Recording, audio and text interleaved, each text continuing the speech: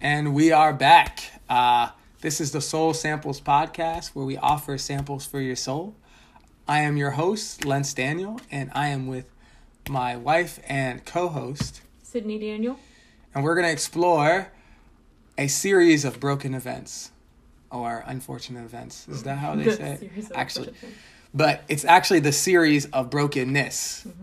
And we're trying to explore and get an idea of like these broken things in our society, but working them out through Jesus. And this week, we're going to talk about broken spirituality. And I think this one is a topic that is near and dear to my heart as a individual that partners with the church and is on supported staff of a church. There's a lot of real feelers and details and nuances to this conversation, so we are excited for you to join with us. Let's dive on in. So we're talking about spirituality and religion, and I don't know if you feel, well, I don't think you can relate all the way to me, but being on staff for a church is kind of an interesting spot because I am like the go-to spiritual person in my family. I am the moral compass. I am the person that prays for stuff, but also the professional Christian in my church. And so it's really awkward and really challenging. But I thought when we started this discussion, it'd be helpful to start like defining what spirituality and religion was or is. Mm-hmm. I think you looked up Google definitions of both. I did Google. Okay, what did Google tell you? It says spirituality. The definition, according to Google, says being concerned with the human spirit or soul. Okay. And religion is the belief in and worship of a personal god or gods. Gotcha. Yeah, that's an interesting way of defining it. I think there's a lot of that's true, and I think there's some things I would tweak in like defining spirituality and religion. I think in like the modern context, if you were to stop someone on the side of the street and they had any like kind of, I don't know how you would even explain it. Most people, if they had like some faith of some sort, whether it's kind of some Zen Buddhism or Zoroastrianism or Christianity or Judaism, some people are just not about this word religion at all. You know what I'm saying? They're kind of like, we'll push it away and say, yo, I am not about like religion. I'm into this relationship type of thing, whether it's a relationship with Mother Nature, the cosmos, God in the Christian sense, or whatever, Buddha. You know what I'm saying? Religion seems to have this kind of weird effect on people, like a sense of averseness, if that makes sense. I don't know if that's been your experience, like talking to people about spirituality and religion. Totally, yeah. I think I was even hesitant at one point in my life to say I was religious, right? I just felt like it had such a negative connotation to it. And I didn't like it. Like, I didn't like thinking, I don't know, I felt like religion was, or being religious was associated with, you know, in my mind, with being, you know, closed-minded, or, you know, just like being very like rules driven and not like relationship driven, and just didn't feel like that was me. It's not what I wanted to represent either. You know what I'm saying? So I feel like I was very hesitant to even say I was like religious, even though I was, you know? Right. Yeah, I think that's kind of a good point you bring. It's like, we don't want to claim or identify ourselves as a religious person, though you do religious things. Mm-hmm. You know what I'm saying? As a Christian, you go to church, you go to meetings of the body, you read your Bible, you pray, whatever. And those things kind of identify yourself as kind of a religious person. That's challenging. But I also think it is accurate to say that you are a religious person, whether you like the moniker or not. And I think I was thinking about this like a couple weeks ago, is like, as the generations have kind of come and go, they're still alive. the levels or the value kind of sets on institution, which in our case, like the institution of churches or institution of a mosque or whatever, has gone down. And so for the boomer generation, they kind of fell in love with an ideal called like the community, the CEO business kind of style church, where the senior pastor was like the CEO, and then he had, you know, delegated responsibility all the way down. And so it ran more like a business than a church, and it worked for that group, that generation. But when you get to Gen Z, they're a lot less kind of influenced by this way of church because they have a lot less trust in institution. So seeing a big church, a massive mega church, just kind of yields out a bit of skepticism instead of just maybe a little bit more trust. And then you get to millennials who don't trust anything, and then Generation Z who come into this understanding of institution of a church, and it's like, oh, we never trusted in it. So religion, I'm not about that. Relationship, I am all about. Yeah. And so I kind of like did my own process and thought through like a good way of defining religion and relationship. And I think it's the spirituality, or not religion and relationship, but relationship and spirituality. Spirituality is kind of like the connection between the person and this like transcendent thing or something bigger than myself. And then religion tends to be the framework or the structure in which like this spirituality is kind of formed. And in many ways, it's kind of like form, you know, yields to function, or function yields to form. You need both to truly experience, you know, whatever religion or spirituality you're really getting at.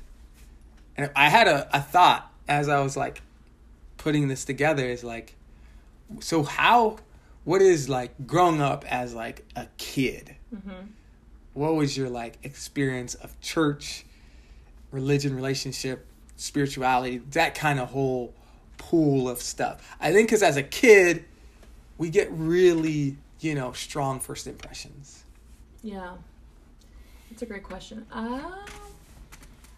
What was I don't know. I feel like when thinking about like religion and spirituality, like growing up in the church, I think of like the prodigal son story. Yeah. And how, you know, in the story you have a son who like goes away with all of, you know, his inheritance, which is just, there's a lot there, right? But then he comes back and there's a celebration, but his older brother is very salty, to say the least, about it. And seeing how the father in the story, you know, responds to both sons and loves them both deeply, I think you know, kind of thought of religion growing up as like the older son, in the sense of like the one you do what's right, but you're missing that relationship piece, right? Like he kind of felt like he was slaving for the father all these years, and I felt like I was very much, you know, I needed to be aware of that. Like, you know, kind of growing up in my family, I kind of gave myself the title of like being the good one, right? The calm in between the storms is how someone described me. So I very much had this pressure on myself, to kind of follow the rules. But seeing that and seeing how when you are following the rules without like the heart behind it, without the relationships behind it, just seeing how detrimental that can be. And so in a sense, I was even kind of growing up, I was a little wary of, you know, being religious.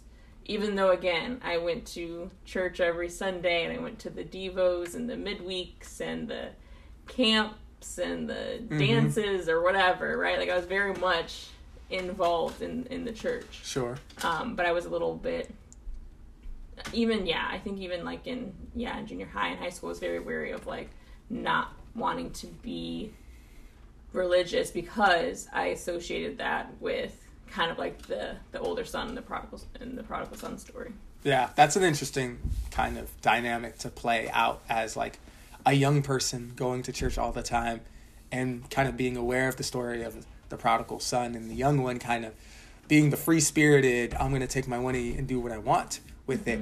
While the older one truly did what was right and was obedient, but at a heart level was far from God. And that we could all experience that being in the church context. And that, I think it's interesting because I think most people would say you did the right thing by sticking around in church, even if your heart wasn't there. But you were always kind of keenly aware that that could always be me. That could always be the place I fall, or the side I fall on. Like for me, it was kind of different because I grew up going to church and I was very two-faced.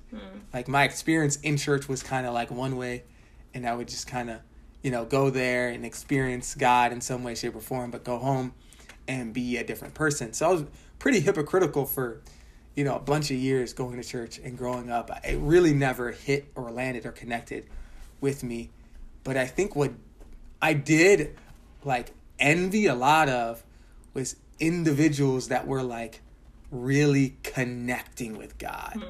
And it's kind of weird, but I was super jealous of people that would listen to the worship music and just have their hands up and be freely responding to kind of the call of God through this worship music, or just individuals that felt impacted by the worship service. Because I would just kind of come at it very intellectual.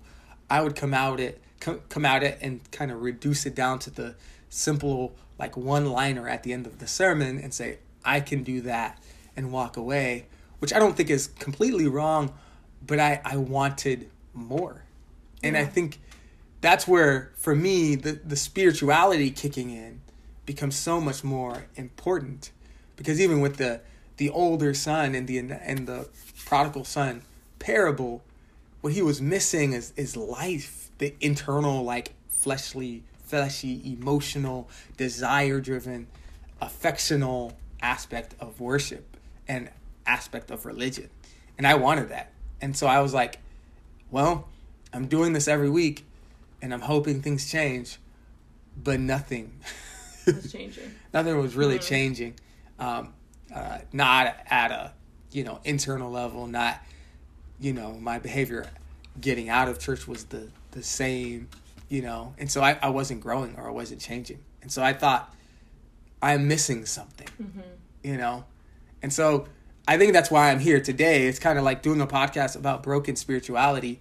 One, it's at a level from person to person, from Sid's definition of this relationship, personal relationship with a God or gods, that needs to be changed and shifted because of the brokenness. But also at a big, institutionalized church, air quotes, level, there's some problems too. Yeah. And we'll dive on in more into this discussion of broken spirituality and religion in just a second.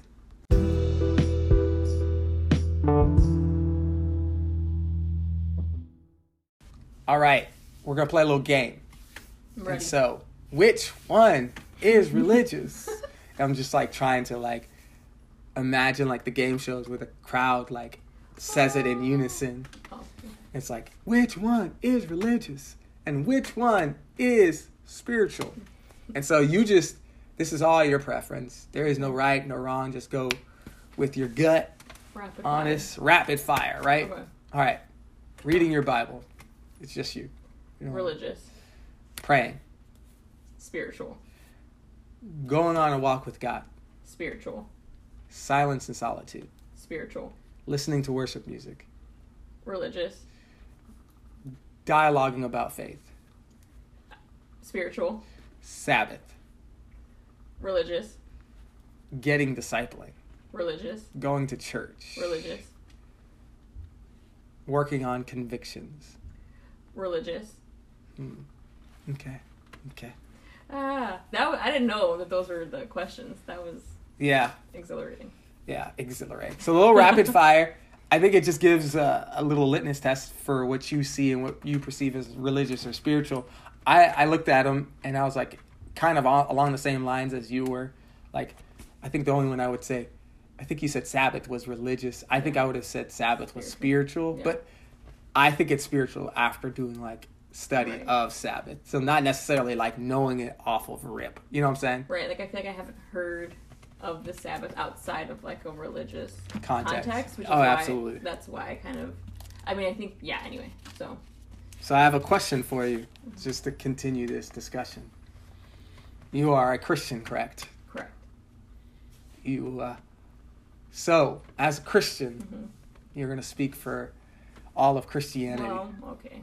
That's Well, probably- what do we do with all the other religions? What do you mean? What do we do? Like, how do you understand the rest of the religions? How you interact with them? How do you stuff like that? You know, how you navigate, Like the fact that other religions exist. exist, Like, how do and they operate. I interact And- with and they- people who are a part of those religions? Or Yeah, just- sure. Yeah. That's what I'm getting at. Interesting. I think in a weird way, just like an honest Yeah. answer is kind of like I like don't like really interact with people that have different religious backgrounds, and I don't really like, you know, in a sense, like think about it, which sounds bad, you know, but I'm just like, yeah, no, my it's just very like limited, I guess, Right. my like kind of scope and Absolutely. and you know, and who I interact with. Sure. So it's kind of like, yeah, I don't think about it, or I don't like, yeah, I don't know. I mean, I think it's funny because if you were to kind of ask me that, like, you know, I don't know, like 10 years ago, like Sydney in high school, who was, you know, kind of just a new Christian and super, you know, fired up and pretty sheltered, and I think I would have tried to like convince people to be Christians who weren't Christians. Yeah. And now I would kind of view it more of like a dialogue and not necessarily trying to convince people, right? It's more so like I think there's a lot of commonalities between different religions, so I think it's kind of more Sure. so for me, you know, engaging in conversations like talking about those commonalities and making those connections first without any kind of agenda. So I think just naturally things will kind of, you know what I'm saying, come up, and there's things that you learn from people and you can learn from one another. That's very valuable.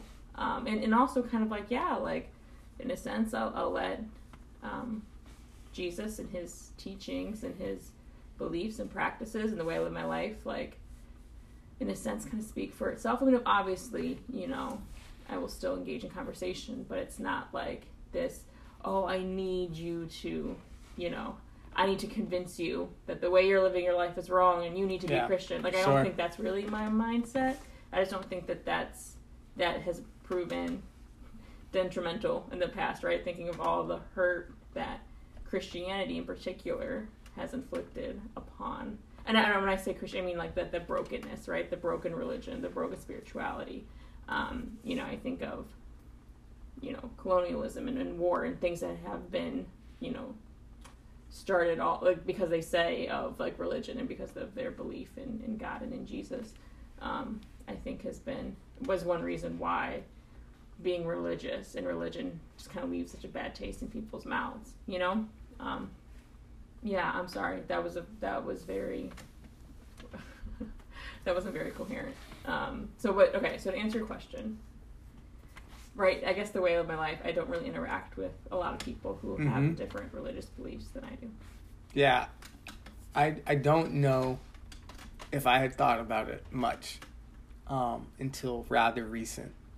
I think in many ways, I kind of just stuck to like what I'm doing and who I'm like running into, because I think it is easier to kind of simplify things on Christian terms. But if there are other religions and there are in many ways like offerings of this truth, as a Christian, what is kind of my role in interacting with other religions and other spiritualities? And I find like today, like moseying through this and pondering this a lot more, is to honor the truth, kind of what you're saying, of the commonalities in, you know, Christianity. And in some ways, if you follow Christianity, then we do have, in some sense, a monopoly of connection, spirituality, and religion, right? That is just kind of something you have to honor as a Christian. But at the same time, you do honor what everyone else is doing and their contributions to society, good, bad, or indifferent. And I think sometimes it's easier to just flat out negate, these other religions, like you said, and create some tension between these groups instead of it being kind of a community full of dialogue and building each other up and truthfully and honestly trusting that looking like Jesus is probably what's most needed in those relationships when you interact with them. It gets me to be thinking about the Samaritan woman in John chapter 4. Samaritan woman in John chapter 4, to give you a little background, Jesus is leaving, I think he's leaving another Jewish festival in chapter 3. He has an interaction. He has a really long conversation with Nicodemus in the dark. And so he's traveling through, and he could have not gone to Samaria, but he goes to Samaria, and he's tired. He sits at the well and meets a woman. And now this woman is going to get water at the well because, at the middle of the day, because it's kind of a time where she wouldn't have to interact with many other women that would be getting water at the well for the rest of the day. And that, for this woman, is intentional. Because what we find later in the story is that Jesus discovers, or more so reveals, that he knows her history of being with 5 husbands, and the man that he's with is also, a man he's with is another person that's not her husband. And the truth is, this woman, in its kind of Middle Eastern context, is the victim, because she would not be the one to divorce people. Yeah. Men kind of had the dictation on divorce, so she was either divorced or was widower 4, 5, 6 times, right? Wow. And so she is like struggling, but she's still not accepted in her community, and that's why she goes in the middle of the day to get water.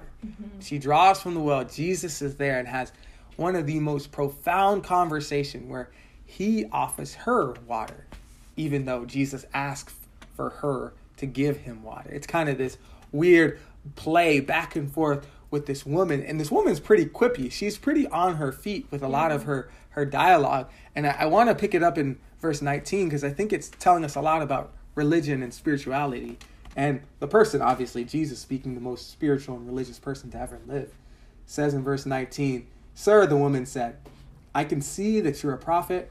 Our ancestors worshipped on this mountain." So the Samaritan woman is talking about the Samaritan people. Again, more background and context. The Samaritan people were kind of known as traitors because they left Israel, essentially, the Israelite people, and then kind of married into Gentiles. And so they're kind of half Israelites, half Jewish people, and half Gentile. And so the Samaritan kind of ethnicity is kind of created there. And so she's saying the lineage of my people, they worship at this mountain, the mountain of Gerizim. You can look it up. But you Jews claim that the place where we must worship is in Jerusalem. 21. "Woman," Jesus replied, "believe me, a time is coming when you will worship the Father neither on this mountain or in Jerusalem. You Samaritans will worship what you Samaritans worship what you don't know. We worship what we do know. For salvation is from the Jews. Yet a time is coming, and has now come, when the true worshipers will worship the Father in spirit and in truth, for they are the kind of worshipers the Father seeks. God is spirit, and his worshipers must worship in the spirit and in truth." The woman said, "I know the Messiah, called Christ, is coming. When he comes, he will explain everything to us." Then Jesus declared, "I, the one speaking to you, I am he. I am he." I think this is a super cool dialogue, because when we think about worship, either worship of other religions or worship of the I think it's, I don't know how many, thousands of different denominations within our Christian like context. Mm-hmm. Jesus is like, well, you guys, worship in Mount Gerizim. We worship in Mount Zion in Jerusalem. But there'll be a day where it's all about worshiping in spirit and in truth. That's what worship is all about. That's what religion and spirituality is.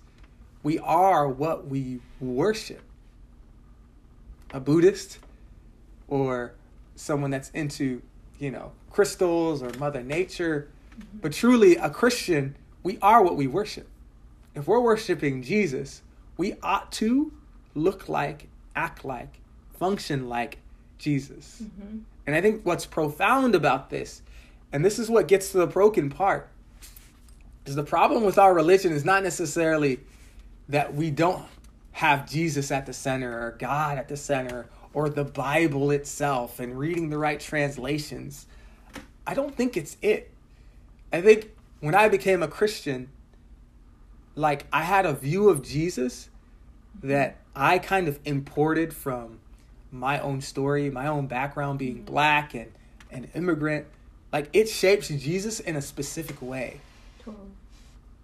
And I think the problem that makes religion, especially Christianity, so broken, which is about Jesus, is that we start to shape Jesus in our own image. Yeah. Imagine like a sculptor, like we start to make him look like us. So he has the same motivations as us. Mm-hmm. He has the same dreams as us. His visions, his goals are the same as ours. And then we get mad because our version of Jesus doesn't look like the other person's version of Jesus. And so then comes this natural conflict. Mm-hmm. For the Samaritans, we have a Samaritan version of the Messiah that's coming. But he's coming to Mount Gerizim because that's where we're at. In Jerusalem, the Jews are looking for a specific kind of warrior, David-like king that's going to just mash the Romans and then give us salvation. Neither of those things happened because they didn't have the right version. They shaped God in their minds the incorrect way. And the same thing with us, right? Mm-hmm. Mm-hmm. We shape him in whatever way we think it makes sense. Yeah. Does that relate? You connect? You feel it? Oh, yeah. Yeah, I think that's a great point, and I think that's a great way to kind of break down, one of the ways that, or one of the reasons why, Christianity and religion and spirituality, it's broken, right? And I think that brokenness, I think you named it, where it's like we are, instead of being created in God's image, we are creating, it's the reverse, right? We're creating God in our image. And that's, and that is that's the brokenness, right? Mm-hmm. That's the disconnect, right? Mm-hmm. Because Christianity and spirituality in its unbroken form, right, kind of goes hand in hand, because Jesus, if you kind of go off the definition that we talked about, spirituality mm-hmm. being concerned with the human soul, that's what Jesus was all about, right? Was was people and their souls and wanting to, give folks the opportunity to know God personally and intimately, and he was concerned for the human soul. So it really does, religion, Christianity, spirituality, it goes hand in hand. But the reason why there's this disconnect and this brokenness is because we are, like you said, we are creating Jesus to fit, our ideas, and I think we're all guilty of it. I don't think that's just one Absolutely. Person or one side of, these different opinions. I think we all are guilty of it. If we're not, we have to be very diligent and very careful. Yeah, and that's why it's so powerful and profound that Jesus says it's not going to be at this mountain or this mountain anymore. Yeah. It's in spirit. It's in truth. Yeah. It's in this Holy Spirit that should empower us and energize us towards the right direction. It's in truth. What is the true image of God? It's Jesus himself. Yeah. Worship that. Yeah. Align yourself with that.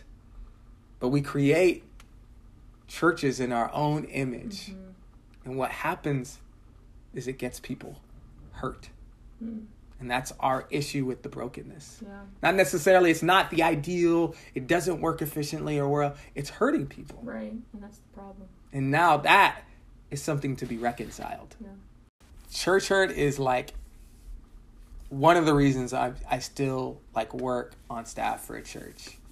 And the heart of working for a church is, you're not going to make a lot of money, and you're okay with that. And I'm totally okay with that. It's not the reality of doing something wasn't to make a lot of money, but truly knowing how many people that have been hurt by the community of faith, the church, Jesus's bride, is challenging for me. And it hurts me to see so many people hurt by the church. There's kind of this broad brush stat that says 80% of people that identify as LGBTQ plus have experienced church hurt in their lives. So any avenue or connection that a church community can have with that community is broken. Yeah. And we have to constantly rebuild and put those pieces back together. And so this church hurt is embodied in so many ways, right? Some people will identify it as like stuff that happens within like the purity culture, or just maybe relating as a young person in church to the older person in church and not feeling heard, or it's just maybe you've kind of gotten weird conversations about your doubts and feeling like your doubts aren't welcome, or feeling like if you have doubts that your faith isn't as strong. And so church hurt comes in so many forms, and I think I want to like identify it, name it, and label it, because the reality is the church is supposed to be the shining hope of the world. Yeah. You know what I'm saying? Yeah. It's supposed to be it's supposed to be everything because Jesus was everything, right? I don't want to get that mixed up. Like, I am invested in a church community that may hurt people because Jesus was amazing and beautiful and speaks to my heart profoundly today. And so Sydney actually has pulled up like a little like poem. It's a letter to the hurt people in church or that have left the church. And it's one of the most beautifully written things I've ever seen. And definitely shout out who wrote it, because I think he or she should definitely be applauded, because it's amazing. It sounds great. Yeah, I saw it on Instagram a while back. So it was posted at the end of January by this account, Cocoa Gospels, COCOAGOSPELS. Nice. I want to make sure, So anyway, so this is the account, and the title of the letter or the poem is "For the Ones Who Left with Hurt." And I will try my best to not read the whole thing, because I don't want to go on too long, but there's just there's so much good stuff here. So I just wanted to read part of that, because I think it goes along so well with what Lens is talking about. So it starts off, it says, "I am sorry. An apology whispered from both the other side and the middle, because I am you. One wanting to be part of a body that hurts to remain attached to. One who severed myself to protect myself. A gruesome reaction to the surprising action of a group of people I thought would be better. But this moment is for you.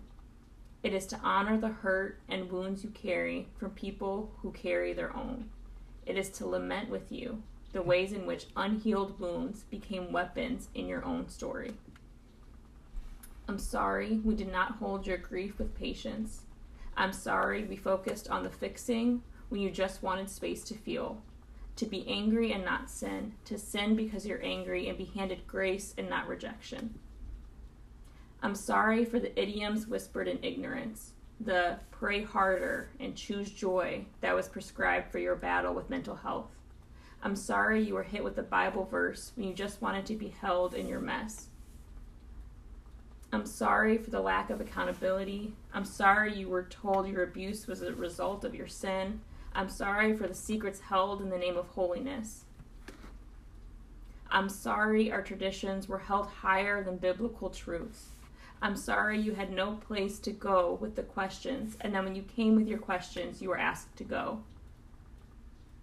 I'm sorry our words did not match our actions. I'm sorry in our own brokenness we held space for lesser sins and rejected those who sinned, quote, too big. I'm sorry for all the wounds you don't have words for all the apologies unspoken, and every wrong only God can account for. You'll always belong in the body, and the unification of the body is never dictated by the opinions of man, but the authority of the Lord. Take the time you need, take the space you need, but this moment is for you.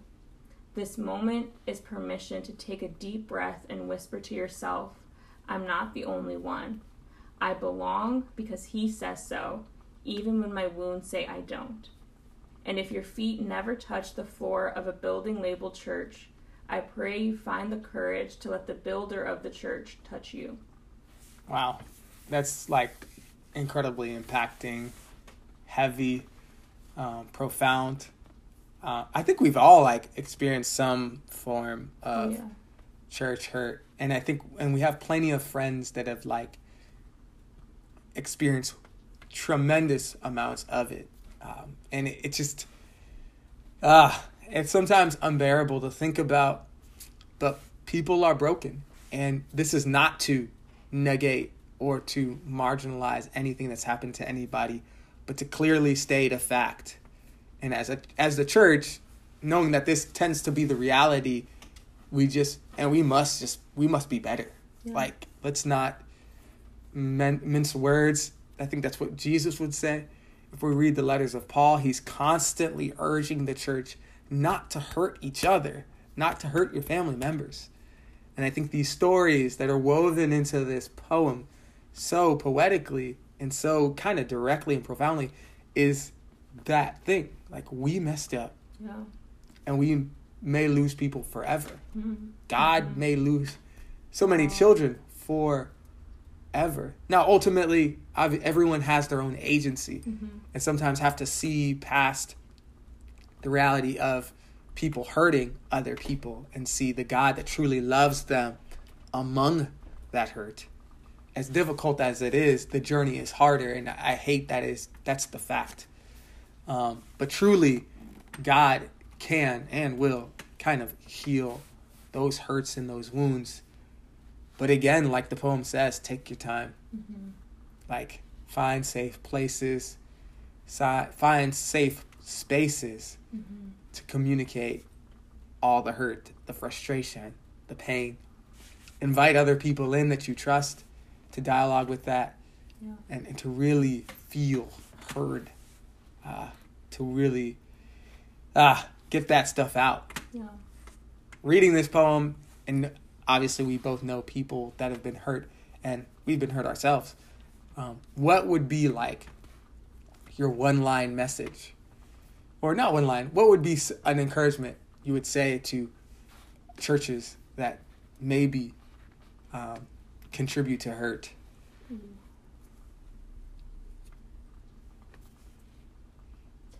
I think the word that comes to mind is accountability. And I know that it was kind of spoken about a little bit in the poem there.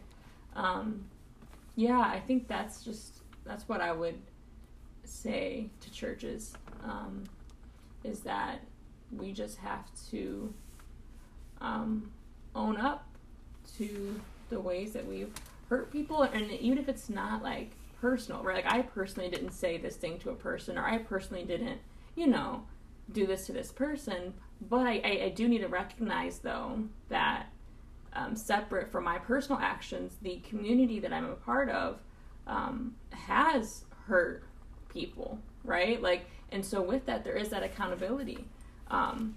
There just needs to be that onus of like, just simply saying, I'm sorry, like, and can I listen to you? And then also being okay if people are like, no, I'll bump you, right? Like, no, I don't want to talk to you, or no, I don't want to, I don't want to talk. But I think that's the key of just, like, really, like, owning up to our stuff. Sure. Yeah, I agree. It's the accountability. And it's like what you're talking about is like more of a collective accountability, right? It's, I didn't do it, but on behalf of my church, I apologize. You know what I'm saying? And even and also I want to like humble out though too. Like maybe I did do it too, right? Like so maybe it is Right. personal stuff too. And I think it's both. I think it's like your own personal stuff. Absolutely. And No. Absolutely. Absolutely. I think it's easier in our culture to own up to what we did, right? Like personally. Yeah. Than it is for someone that we're affiliated with, we're connected with. But I think the next step is being courageous enough to say, hey, in our church community, we have to change. Yeah. We have to shift these things. We can't hurt people in this way or that way or another way. Mm-hmm. Because the reality is, that's what we've done as a church community. Like, recently, it's Ravi Zacharias, like, who also, he passed in, I think it's May or in the summer. But, like, all these, like, you know, suits have come out, or all these women have, like, come out to just say all of the things that were kind of just grossly sad and grossly just abusive, you know? Yeah. And for a group of people, some that knew and some that didn't, like there was no one in the chain of community, not to just use this situation more of an example, to be like, yo, this is wrong. Right.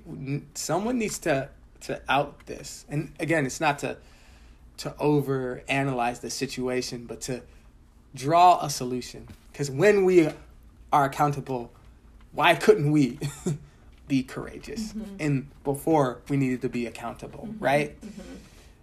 That's it stops the hurt from continuing, you know, until it gets kind of to this kind of, you know, critical mass sense of hurt. But I think for me, I look at a lot of the stories I hear in the poem, and I think, what would have happened to these people if someone had walked with them? That they didn't expect certain specific answers in their faith, or they weren't here to place blame on sin, or to give them a quick fix for things as complex as mental health or trauma. Right. What if someone just had walked with them step by step from point A to point B, from point B to point C, and taken this kind of pilgrim's journey to the destination they need to be. And some days it would have been 5-6 steps forward, but 3 or 4 steps back the next. I think truly walking with people, obviously it creates intimacy, but also it provides a sense of patience and a space of trust. Like, I think about that often when people are hurt by the church. What if someone walked with them and kept them in? And I think I'm equally sometimes frustrated by kind of the big C church that then wants to get riled up for sometimes, in my opinion, like unnecessary like persecution that they receive for saying things, you know, not lovingly and gently and kindly as Jesus would call us to share grace and truth together, or truth and love together, as Paul would say, speaking the truth in love. Instead, Christians love to shoot, you know, kind of this truth right directly at the sinner, air quotes. And then when we, you know, get censored on Facebook or Twitter or whatever space we're sending all this stuff at, it's our persecution. Like, look at what we're getting persecuted. But I look at the scales of how many over history, you know, how many people, groups the church has hurt. I will say we, because I am a Christian. We have hurt. From colonialism, like you said earlier, to a bunch of, you know, sexual abuse scandals, to, you know, to chattel slavery, like to, you know, the Crusades. Like all of this was in the name of Christianity, this religion itself. This is the hurt that we, honestly, for me, I feel like I carry, in the sense of I want to be accountable, because we can do this again. And not we can do this. We are doing this again, because it's happening in other places in different ways. And that in my local church, I need to be like the prophet Isaiah or Jeremiah and watching out for certain sins of either, weird power dynamics or weird communication, whatever. I want to protect the church and its splendor and its beauty as Jesus's bride so that no one else gets hurt. And sometimes it's being honest and truthful and being courageous in the midst of it.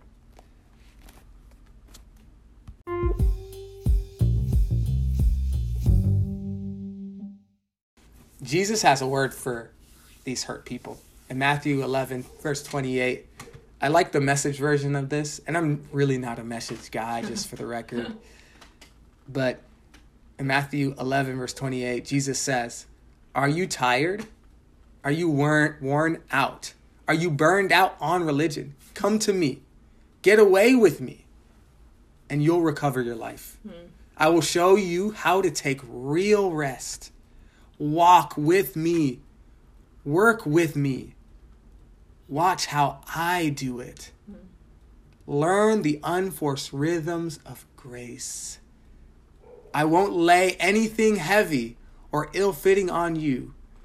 And keep company with me, and you'll learn to live freely and lightly." This is the word of Jesus through the Message version and through the biography of Matthew. But this is, I think, what people that are hurting need to hear. And what our circles tend to start to do when we see church hurt or we're absorbing religion from a young age and we're growing out sometimes of the weird kind of traditions or the cycles or the rhythms of things, especially around our age. Yeah. We start to deconstruct. It's a buzzword. Deconstruct. And that deconstruction is just very plainly peeling off the constructed buildings of just where our faith has grown out of. We're riding on training wheels and we're 18, 19, 20 years old on a bike. It's wild. Take it off. Yeah. Unhook them. It's time. But some of that is initiated by church hurt. Some of that is initiated by things that seem to be an open and shut case, maybe doctrine that seems to be open and shut case, that maybe needs to be explored more deeper on biblical terms. This is kind of the deconstruction a lot of my friends have gone through or are going through, and I've gone through, is we're peeling back things all the way to stripping things down to the foundation, the good foundation of Jesus himself, trying to worship him in spirit and in truth, and reconstructing something different. It's scary. It's scary. Yeah. But deconstruction is getting a bad rap. Wouldn't you say that? Yeah, I would say that.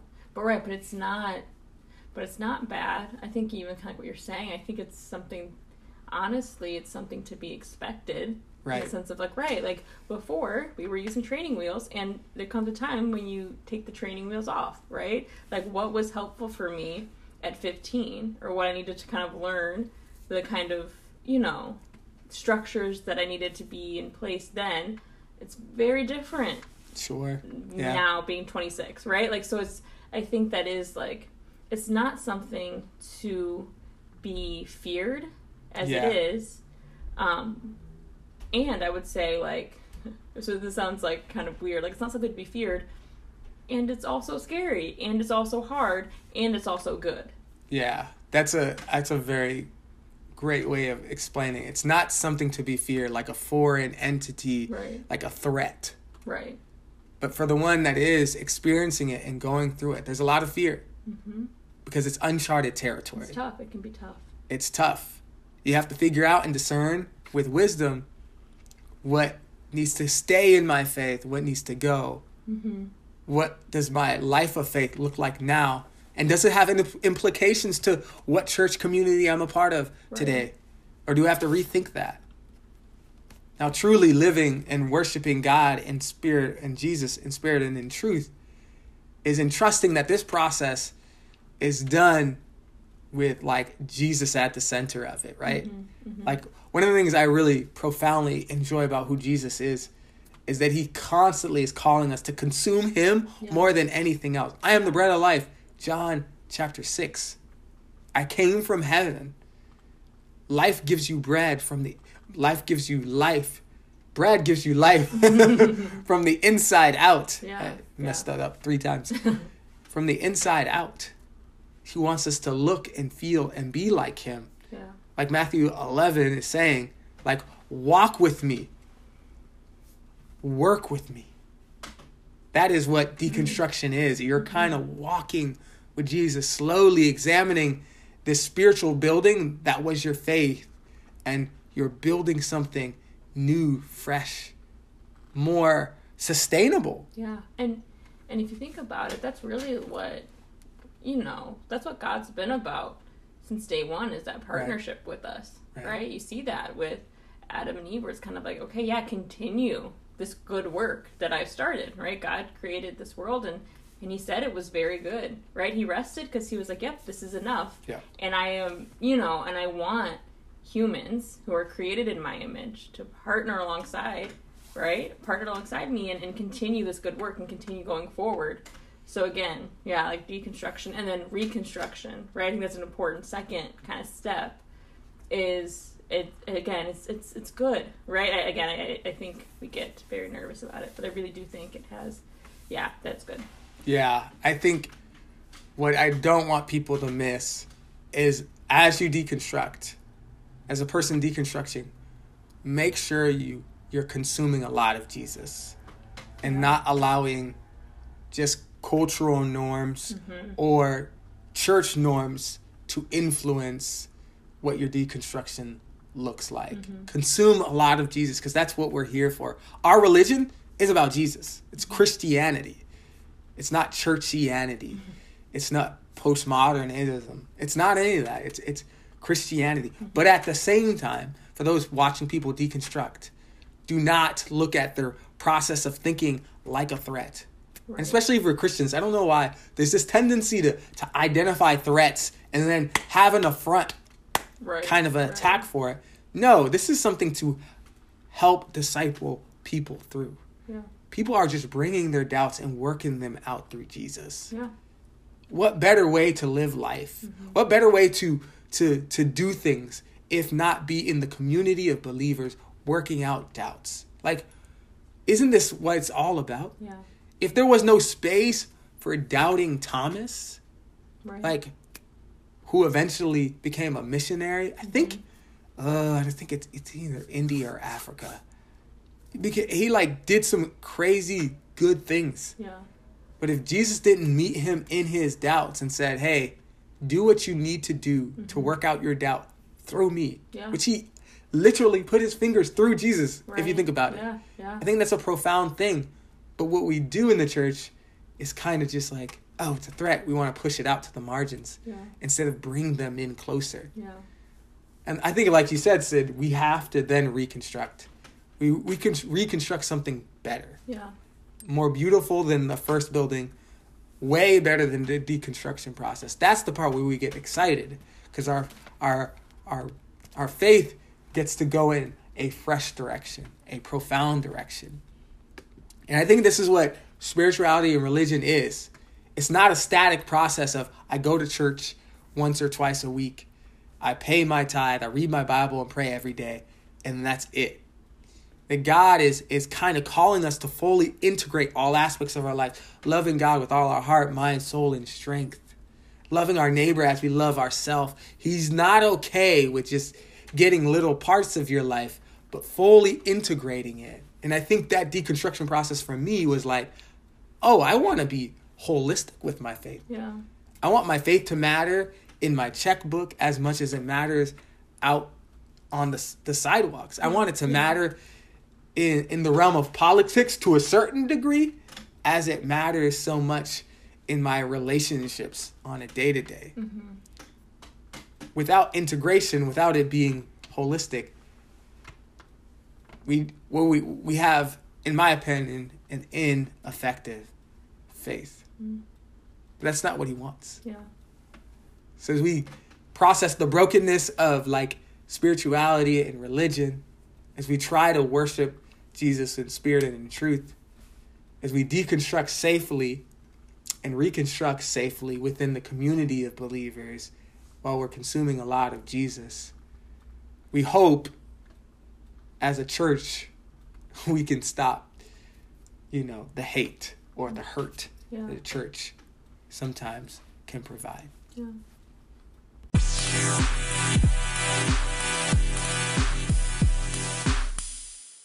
All right, being true to our name, we have some soul samples for you guys. Hopefully the episode was super helpful for your souls and guiding you guys through the brokenness of spirituality and religion. I have a recommendation for a book. It's called Jesus as Philosopher by Jonathan Pennington. Super short book, easy read. I think I finished it in a couple weeks. Definitely highly suggest that book. It's about Jesus kind of being a philosopher in his day, and kind of Jonathan Pennington kind of relates them relates Jesus with the kind of philosophers of his day, and how Jesus offers the same philosophy through Christianity, or a similar kind of philosophy, but more impactful through Christianity. And so my soul sample recommendation song to jam to is Jared James' I Do. It's off of his, I think it's an EP he just came out with the gold cover. Super, super good.